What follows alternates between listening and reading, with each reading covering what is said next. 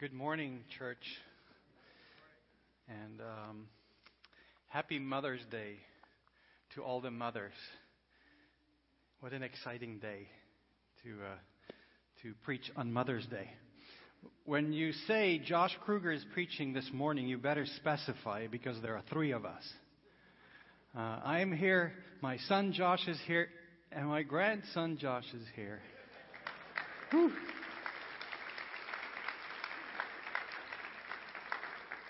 Exciting times that we get to share. So it's an honor for me to preach. It's specifically joyous for me to preach with Josh and Lisa and Joshua visiting from South Africa and having them here this morning. So thank you for the opportunity, Matthew. Thank you for the prayer. I need it much. Follow me.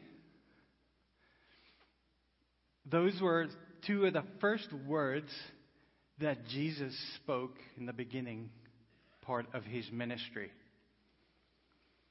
He spoke those words to Simon called Peter and his brother Andrew as they were fishing by the Sea of Galilee. Follow me and I will make you fishers of men. And immediately they put down their nets and they followed him. Sounds pretty harmless, right? Jesus said, follow me. They heard, follow me. They laid down their nets and they followed him.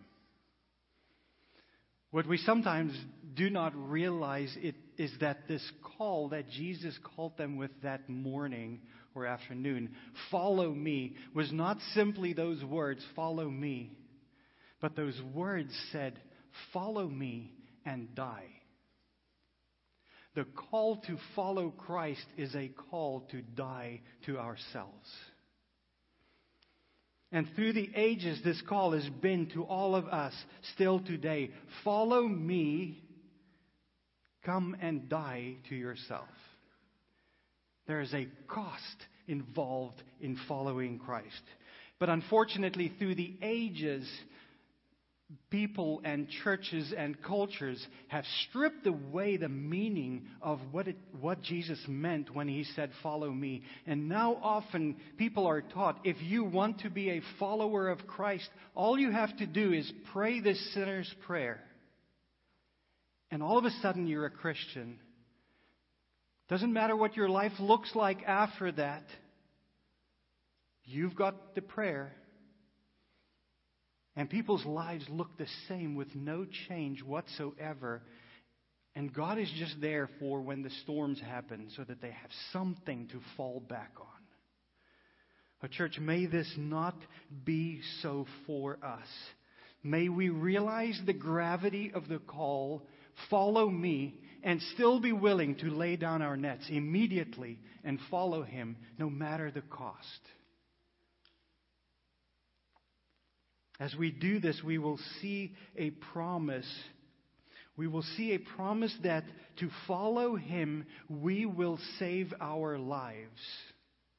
This is the promise we will see in this passage this morning. Follow me and you will save your life. Now, if those words create a little bit of a tension in you, Josh, did you just say you will save your life? Then I want to say relax. There is only one way for us to be saved. There is only one way for us to taste the sweetness of eternity, and that is through faith in the completed work of Jesus Christ on the cross. There is only one way. We agree with what Peter said in Acts chapter 4. He said, there is salvation in no one else, for there is no other name under heaven given among men by which we must be saved.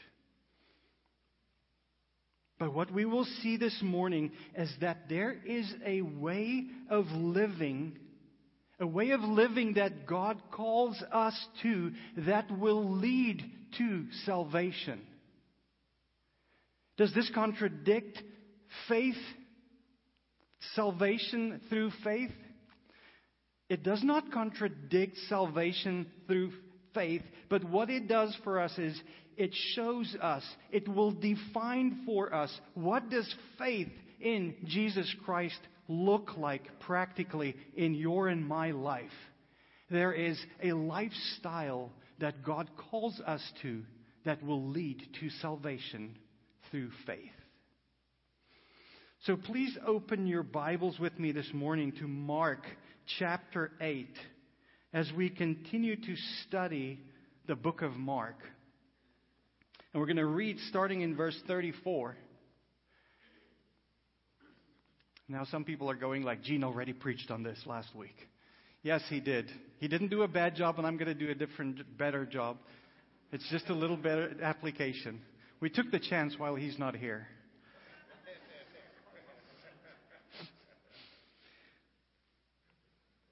Last week, Gene showed us that in this passage, a little earlier in chapter 8, there was a question that Jesus asked.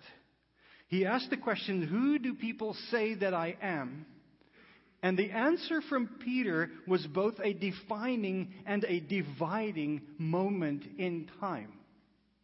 Because Peter's response was something that did not come from Peter.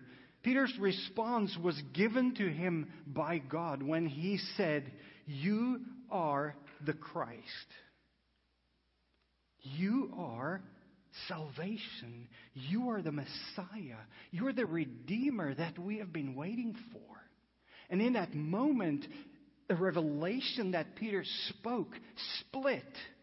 Eternity past, we were looking for this Messiah. And now here he is, standing in front of Peter. And so this morning we pick up in verse 34 of Mark chapter 8. So please read with me. And he called to him the crowd with his disciples and said to them, "If anyone would come after me, let him deny himself and take up his cross and follow me. For whoever would save his life will lose it, but whoever loses his life for my sake and the gospel's will save it. For what does it profit a man to gain the whole world and forfeit his life? For what can a man give in return for his life? For whosoever is ashamed of me and of my words in this adulterous and sinful generation, of him will the Son of Man also be ashamed when he comes in the glory of his Father with the holy angels." We would expect Jesus, after Peter said, "You are the Christ," we would expect Jesus to say something like, "Yes, you are right. I have come to overcome sin, to banish sin, so that you all can have salvation for free." It's not what he said. What he said in verse 34 and 35 is that he said, "If anyone would come after me," if you need salvation, "let him deny himself and take up his cross and follow me. For whoever would save his life will lose it, but whoever loses his life for my sake and the gospel's will save it." And so in that moment we see that Jesus did not say, "I will just give salvation to everybody," but there will be a lifestyle, there will be something required of you if you want to be my follower. And here it is. Let me tell you what it is. And so this morning we're going to look at two things. How to lose our lives. How to save our lives. And we'll see that there is a promise in there for us. So let's start by looking at how do we lose our lives. This passage is not very vague when it comes to this question, how to lose your life. Actually, it's pretty clear. It says simply 8 words. Whoever would save his life will lose it. And so we might ask this morning, who in their right mind would try to save their life? And the answer is equally simple. All of us. We all do this. We all do this in several ways. You see, we try to save first our physical lives by living self-serving, selfish lives. We call it self-preserving. We live lives that we want to live. We do what we want to, when we want to, the way we want to. We serve ourselves. We preserve ourselves to save ourselves. We make wise choices. We decide to live in Midlothian because it is safe to live here, rather than live downtown where it's very dangerous. We decide to make lots and lots and lots of money to give away. Actually, it's just to boost the bank account. And friends, what we do in itself may not be bad, but when this is the focus of our lives, then what we do is we intend these things to save our lives, to make it nice and happy and comfortable for us. We also try and save our spiritual lives. We do this by being good enough. I have never killed anyone. I'm a good person. We do this by living in obedience. Again, this is not bad. We need to live in obedience. We become regular church attenders, and we have devotions every morning at 6:05. That's when I have my devotions. And really, by doing that list of things, I count on my self-righteousness. I count on me to save me. Sad to say that this is the disposition even of many Christians. We know that salvation comes through faith in Jesus Christ alone. But there's this little bit of us that says, can I maybe just add something? Can I add some of my own righteousness, some of my own good works, some of my own ability, so that I can sweeten up the deal a little bit, so that God can be satisfied in me, and so that the salvation that I get will be more solid? You know what this is called, church? This is called idolatry. Because when we look to anything else than the absolute grace of Jesus Christ to save us, we hold up an idol that we think will save us. We can add nothing. Ephesians 2 says, "For by grace you have been saved." Isn't that an amazing scripture? For by grace you have been saved through faith. And this is not your own doing. It is the gift of God, not a result of works, so that no one may boast. Church, trying to save our lives is not the lifestyle that will lead to salvation. Mark 8 says, whoever would save his life will lose it. So what is the flip side then? How do we save our lives? Again, this passage has a lot to say about this. We just saw in Ephesians, it says to have a saved life is by grace through faith. But then we see in this passage that we read this morning, it says that there is a way of living that God calls you and me to, that will lead to salvation. It is not opposed to faith, but it will expose the faith. It will show what it means when we say, I have faith in Jesus. What does that mean? Does that mean I just keep on living the way I want to and just think, oh, I believe in Jesus? That's not what it means, and this passage makes it very clear what is on display when I say faith in Jesus Christ. So Mark says, whoever loses his life for my sake in the gospel will save it. Remember those words, church. For my sake and the gospel.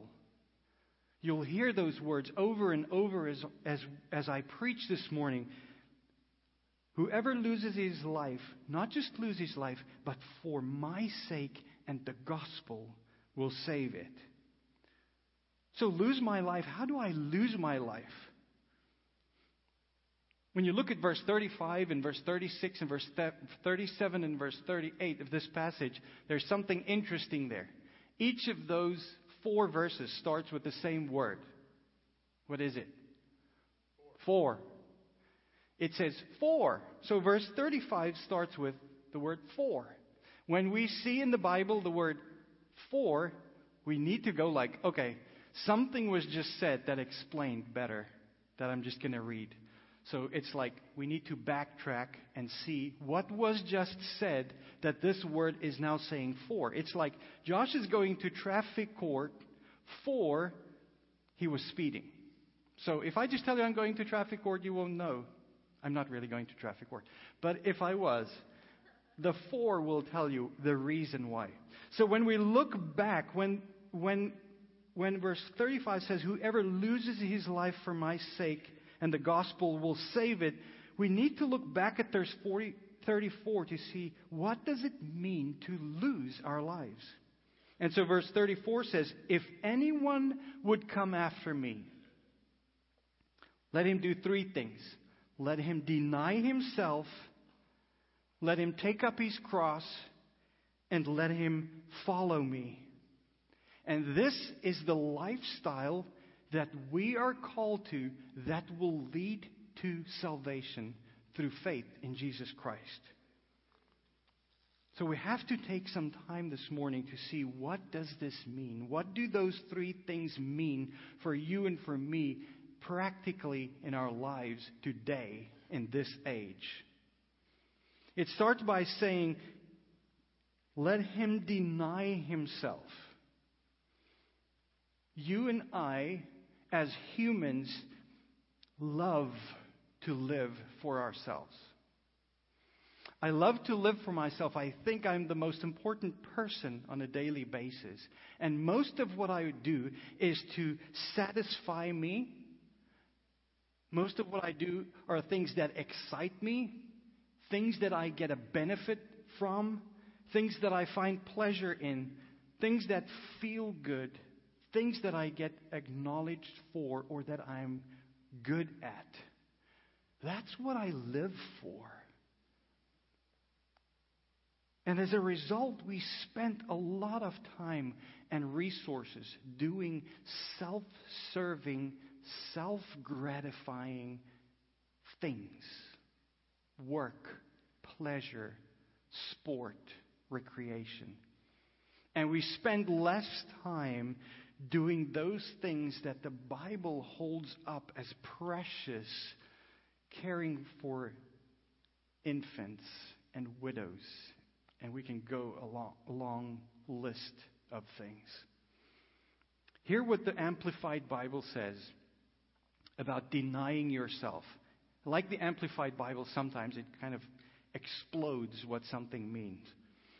So when the Amplified Bible says we need to deny ourselves, we just said we love to live for ourselves. So what do we do to deny ourselves? This is what it says. It says we need to forget ourselves. We need to ignore ourselves. We need to disown ourselves. And we need to lose sight of ourselves and our interests. I wonder if there's anybody here that can raise their hand and go like, this comes natural to me, Josh. Doing this is simple.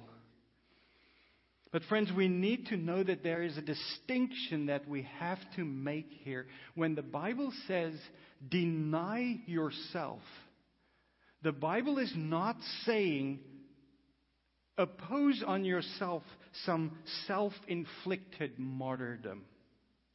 It does not just say this is self-abasement. I'm just going to sit on a pole somewhere and deny myself.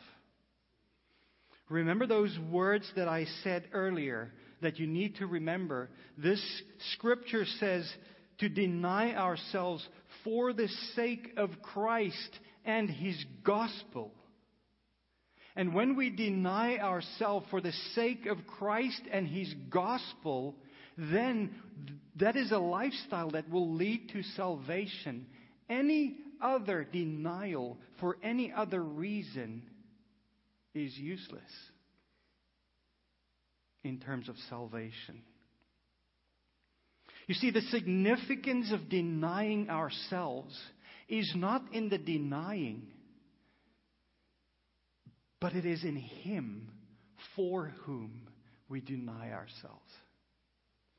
The significance when I say I'm going to deny myself is not in this act of me denying, but the significance is in Him whom I'm willing to deny myself. Because of Him, for Christ's sake and for the gospel. And this denying is not for worldly gain, but we do gain when we deny ourselves. We gain Christ. The biggest gain we will ever gain as humans, we will gain by denying ourselves. Paul says in his letter to the Philippians in chapter 3 and verse 8, listen to how Paul describes denying himself. He says, indeed, I count everything as loss because of the surpassing worth of knowing Christ Jesus my Lord. For His sake I have suffered the loss of all things and count them as rubbish in order to gain Christ. Paul's life is a picture for us of what it means to deny yourself. And in the process of denying self, to gain Christ. Oh, church, there's a beauty in that, denying ourselves and gaining Christ, that we need to grasp. Because when we grasp this, it will become natural for us, desirous for us to deny ourselves. The second thing Jesus said is, take up His cross. We need to know one thing. The cross had one purpose, and that was death. In Bible times, if you saw somebody carrying a cross like we are commanded to do here, it means that that person was convicted and they were going to go and die on that cross. The cross was not ornamental. And so when we read Jesus saying, take up your cross, it does not mean carrying a heavy burden. It doesn't mean carrying your Christian burden. It's a heavy burden. It does not mean picking up your Christian responsibilities in your community. It does not mean suffering that will perfect you somehow because it's difficult. When Jesus told them to pick up their cross, He was saying, die. Die on that cross. Die to yourself so that you can follow me. That is the only purpose of the cross.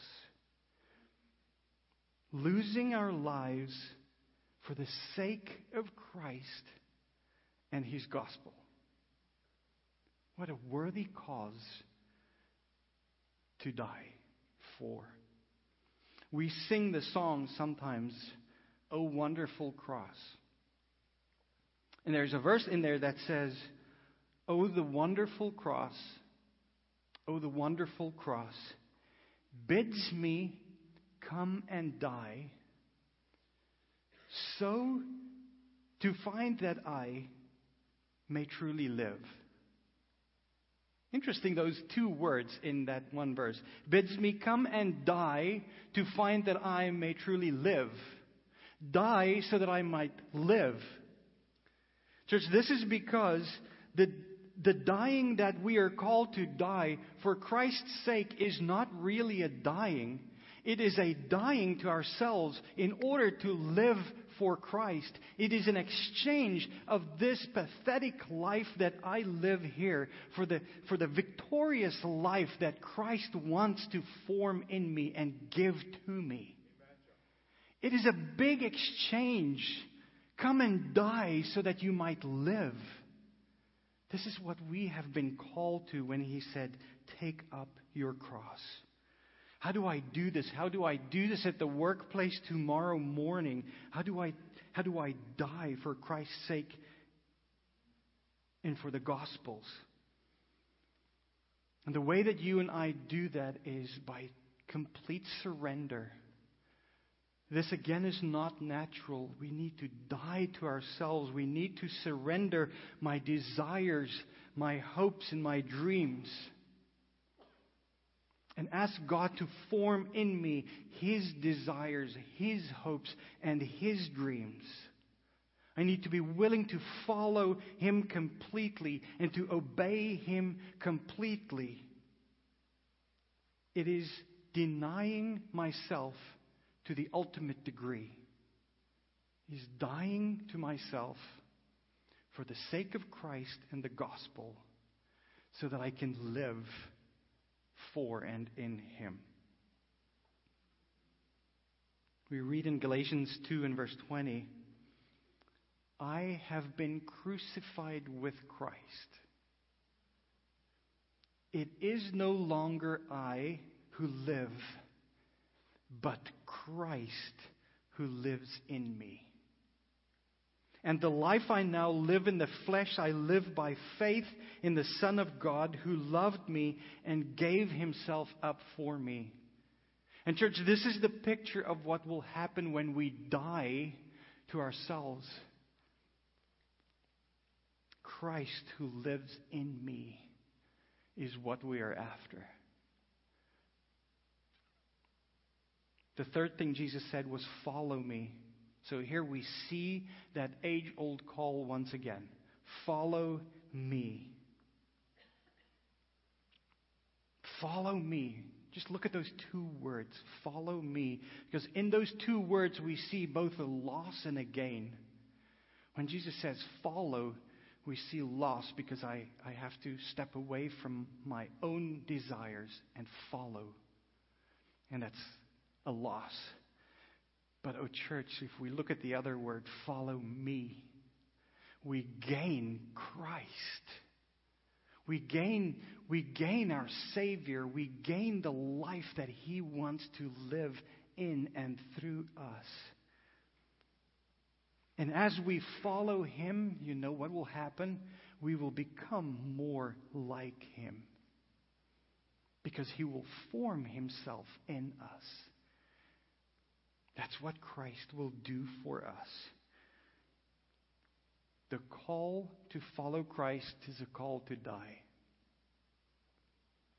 But in that dying, we will gain Christ. I want to read you a little passage from a book that David Platt wrote. David Platt wrote two very good books, Radical and Follow Me. If you haven't read them, please consider reading them. He talks about this loss and gaining in the lives of those men that Jesus called to follow Him. He says, Peter, Andrew, James, and John believed following Jesus was worth the cost. Even worth the loss of their freedom and their lives. Why? Because they received Jesus. They exchanged their lives for His life. And the results of that exchange were totally in their favor. In Jesus, these men discovered a love that surpassed comprehension. a satisfaction that superseded circumstances, and a purpose that transcended every other possible pursuit in this world. They eagerly, willingly, and gladly lost their lives in order to know, follow, and proclaim Christ. That, church, should be the orientation of our hearts. We need to eagerly, willingly, and gladly lose our lives in order to know, follow, and proclaim Christ. That is what it looks like to follow Christ. Following Christ means desiring what He desires, seeking what He seeks, loving what He loves, caring for those He cares for. Total abandonment of me for the sake of Him and His purposes. That's how we follow Christ. When I follow Christ, I do not ask what will please me. I ask what will please Him. I do not ask what will benefit me, but what will benefit Him. What will honor me, but what will honor Him. And as I lay that down, I will gain more than I ever lost. Whoever loses his life for my sake and the gospel's will save it. I have to ask, church, how are you doing with this? Because we cannot hear this, we cannot read this, and then treat this with indifference. How are you doing with this? Are you living a life in which you deny yourself for the sake of Jesus and the gospel? When you make decisions, when you are faced with decisions about a very nice new job, do you base that on what will be good for me, what will bring me honor, or do you base that on what will bring God honor as I decide about this decision? How are you doing, church, with crucifying your own life for the sake of Christ and His gospel? How are you doing with following Him? Denying yourself and following Him.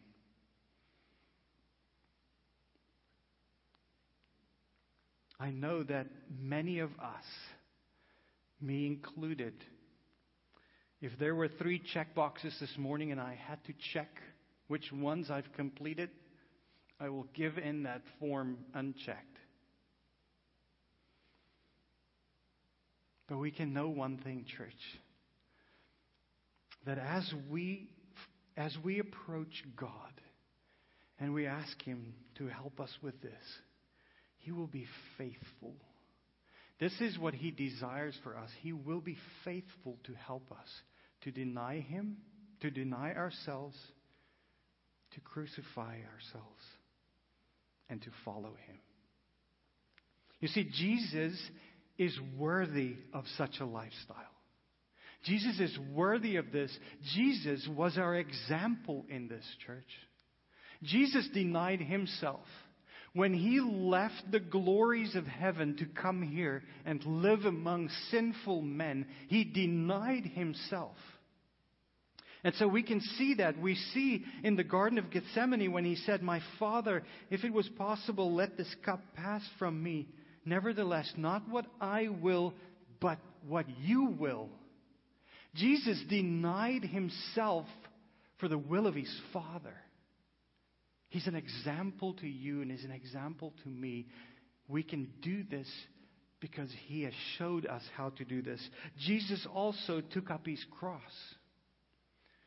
Jesus physically took up His cross, and He was crucified on that cross. He died on that cross. He died on that cross to reconcile you and me to the Father. He died to forgive our sins. He died so that the wrath of God would not be something you and I ever have to taste. He died so that we could have eternal life. So friends, when Jesus calls us to deny ourselves, to pick up our cross, and to follow Him, He is asking us something that He was willing to do Himself. He's not saying, here's some grand idea, do this. He's saying, I am willing to do this. And if you want to follow me, this is what you will do. Denying, dying, and following should be our delight. It sounds radical, right? You bet it's radical. The call to follow Jesus is a radical call. And you know what, church? There is no such thing as a moderate Christian. We read in Revelations 3 and verse 16 what is said about the church in Laodicea. It says, I know your works. You are neither cold nor hot. Would that you were either cold or hot. So because you are lukewarm and neither hot nor cold, I will spit you out of my mouth.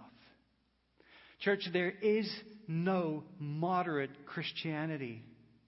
There is no lukewarm Christianity.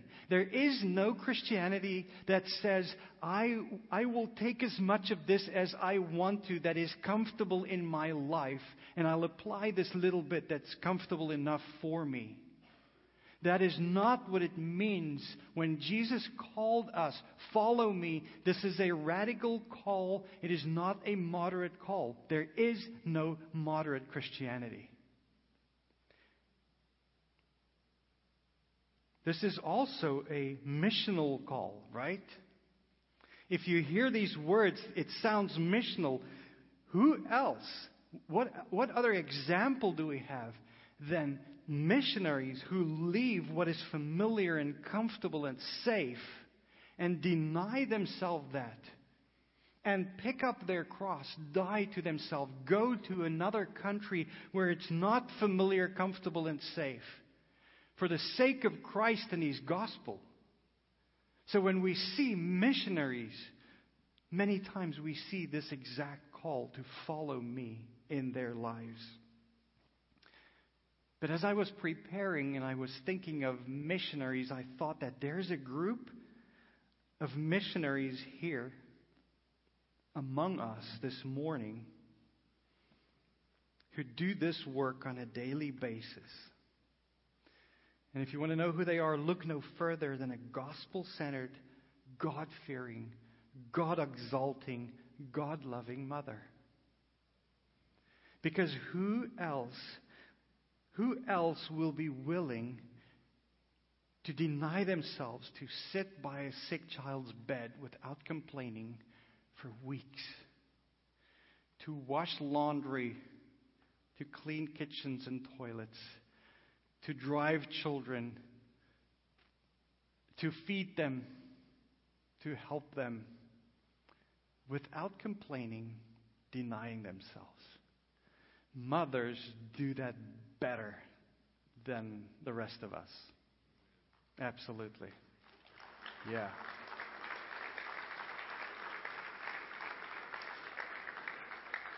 Where else will we find anyone that is more willing to pray for and counsel than a mother?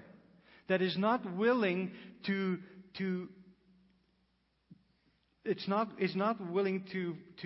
in the face of adversity, bring correction, to bring care, to bring counsel, even when there's pushback.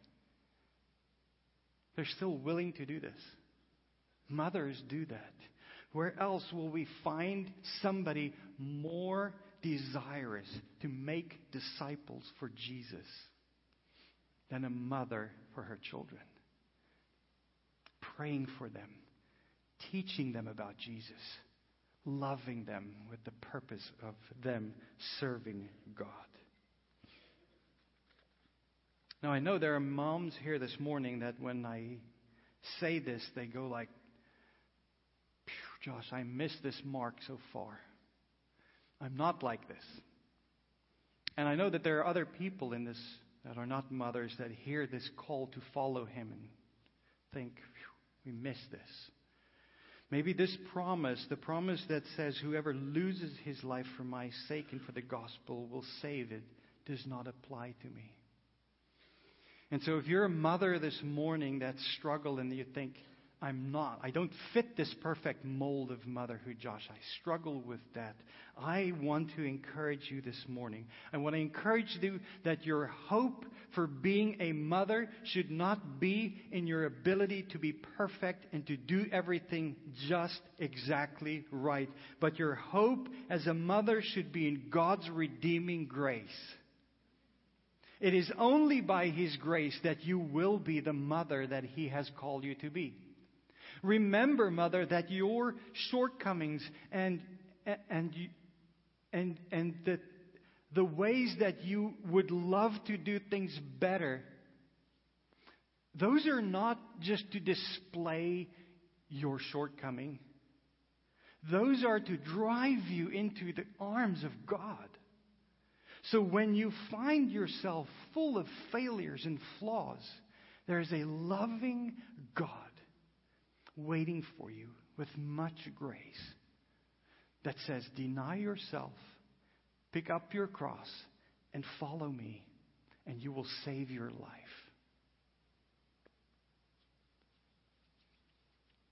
To the mothers here this morning, I want to add my voice to those of your children and those of your husbands. I want to thank you for what you do. Not just because it is Mother's Day, but it is a true fact that you play an integral part in all our lives. Mothers have the ability to love and care and lay down and deny and build up and counsel. An ability that God has given you that is unique and is God-honoring. Thank you for the many ways that you laid down your lives to care for your children. Thank you for the many times that you counsel, that you bring correction, that you pray for them. Thank you for honoring God by being a mother who denies herself, picks up her cross, follows Jesus. May God help you to lose your lives for Jesus' sake in the gospel, and in so doing, gain Christ. Thank you so much, mothers, for what you do. Church, may God help us. May God help us to understand this radical call to follow Him, to pursue Him, to lay down, to die for ourselves and to follow Him. And may He give you the grace to do that. At this moment, I would love to ask the mothers and mothers-to-be, Miranda, to please stand so that we can pray for you. I want to pray for you. If you're a mother here this morning, please stand so that we can pray for you.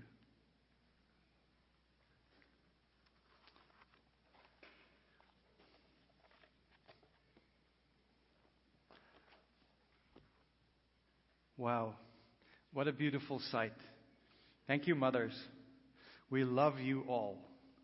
Thank you for what you do. Allow me to pray for you.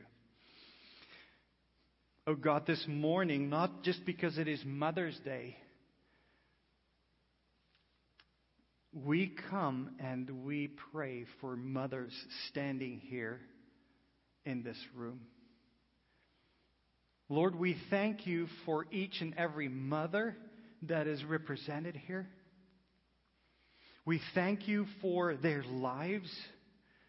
We thank you for the ways that they serve patiently, denying themselves, caring, preaching to their children, loving their children, praying for their children. Thank you for the ways that they do that.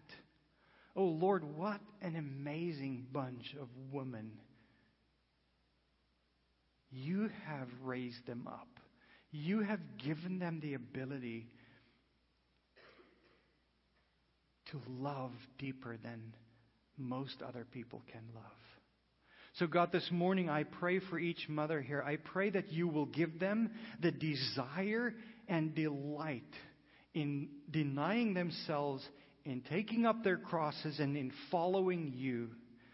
And as they find loss in that they will find much greater gain when they find Jesus.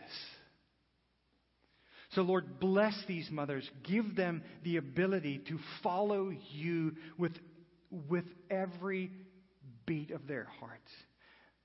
Let their first desire in the morning be, how can I honor Christ today in my family? How can I honor Christ today in my life? And as they cry out to you for help, will you be merciful to them? Will you give them grace more than they've ever known? To love their children and their husbands, and to love you even more. And as they do, Lord, will you form your character in them daily? Lord, I want to pray for ladies here this morning who desire to be mothers, and for some reason are not mothers. And Lord, I want to pray for hurting ladies in here this morning that would desperately want to stand now with these other mothers. And Lord, I pray for your grace on their lives. I pray that you will reveal yourself to them. I will pray that you reveal your plans to them. I pray, Lord, that you will raise them up for what you have called them for. And if it is your will, Lord, I pray that you will give them children, that you will give them husbands, that you will make them fruitful. And then I pray for mothers here this morning that have lost mothers, that today say, I wish I was with my mother. Will you give peace and will you give grace this morning for all of those? Lord, we rejoice in our mothers. Thank you that you have given us mothers. You have graced us, because through the touch of our mothers, we experience your touch. We rejoice in you this morning, Lord. In Christ's name I pray. Amen.